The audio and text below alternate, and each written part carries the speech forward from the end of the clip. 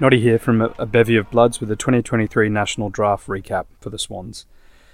So, unable to do any deals with the clubs above us in the range of 7 to 11 in order to try and nab the New South Wales born and lifelong Swans fan Connor O'Sullivan, who would have addressed our key defence needs very nicely in the long term, we then turned our attention to Suns Academy product Jake Rogers, who was quickly matched by the Gold Coast, and then we went for father-son prospect Jordan Croft, who again was equally swiftly matched by the Bulldogs.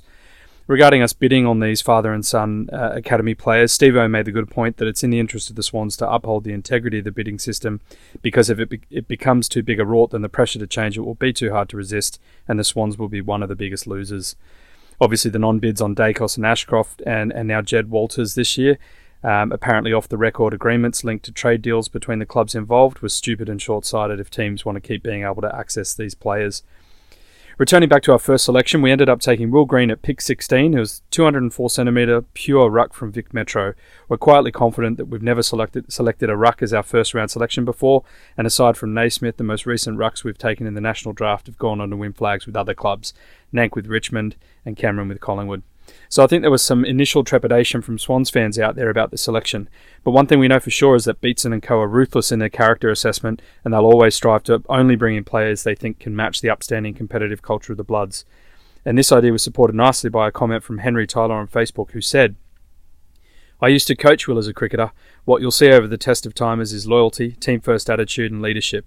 His ability is one thing, but his character is why they would rate him so highly. He continued to play junior clubs football and cricket instead of trying to play in the best teams or clubs to get more recognition. He will repay those who believe in him. I think you'll find him become a club favourite and wish him all the best for the future in the red and white." So that was really nice to hear. In terms of pecking order, you think he's probably on par with McAndrew when he starts, so he may take some time to earn his debut, but his development will no doubt be excellent under the guidance and tutelage of Dean Cox and Brody Grundy. So if he can remain loyal, then the future is definitely promising for this tall and athletically gifted young man blessed with high footy IQ. The next action we saw was matching a bid on Swans Academy gun Caden Cleary from Collingwood at pick 24. There was an expectation that we would match any bid that came. We just didn't know where the bid would come.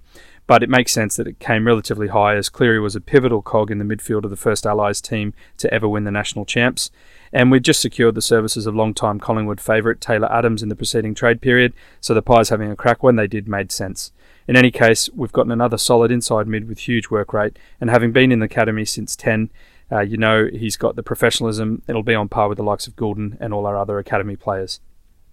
That was the end of action for draft night 1, and even though KB had been on the record saying we'd probably only take 2 players, you got the feeling that if there was someone we liked that was left and available, we'd probably have a crack. And in the 50s, we were able to trade up with Hawthorn to eventually take Patrick Snell. We took at 53 on night 2.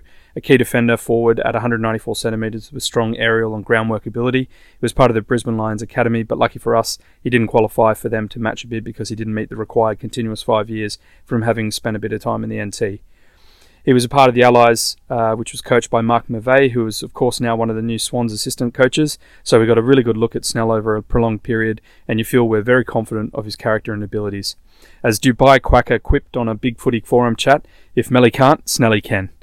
So we definitely have a lot of internal competition now for key defensive stock, considering McCartan, Melican, Hamling, Francis, Arnold, Edwards, and now Snell. And that's not even considering or counting Reid. With the mention of Reid, that brings me to the last piece of the puzzle around list composition. With the 3 additions of Green, Cleary and Snell, our primary list sits at 37, our rookie A list sits at 5, namely Arnold, Buller, Magor, McAndrew and Reid, although officially TBC regarding Reid, while our rookie B sits at 1, Edwards. The question now is, does Reid still get rookied to the RA list, as the club has previously suggested, or will they look to free up his spot, elevate Edwards, and bring in 2 academy prospects, such as Kirk or Cabor? Or do they release Reid but leave his spot open for a pre-season, mid-season contingency option, and only bring one of Kirk and Cabor in? Other academy players in the mix are Ryder, May and Gander, but May is a ruck, so might have dropped out of contention with the selection of Green. In any case, we're very close to formalising our final list for season 24, and through the successful free agency, trade and national draft periods, we've assembled a very strong and well-balanced list of experience and youth. With it, I hope we can compete at a high level and typical Bloods like vigour next year, and who knows, maybe we can even go very deep into finals again. There's never a dull moment for fans of the red and white, so up the Bloods and Carn you Swannies.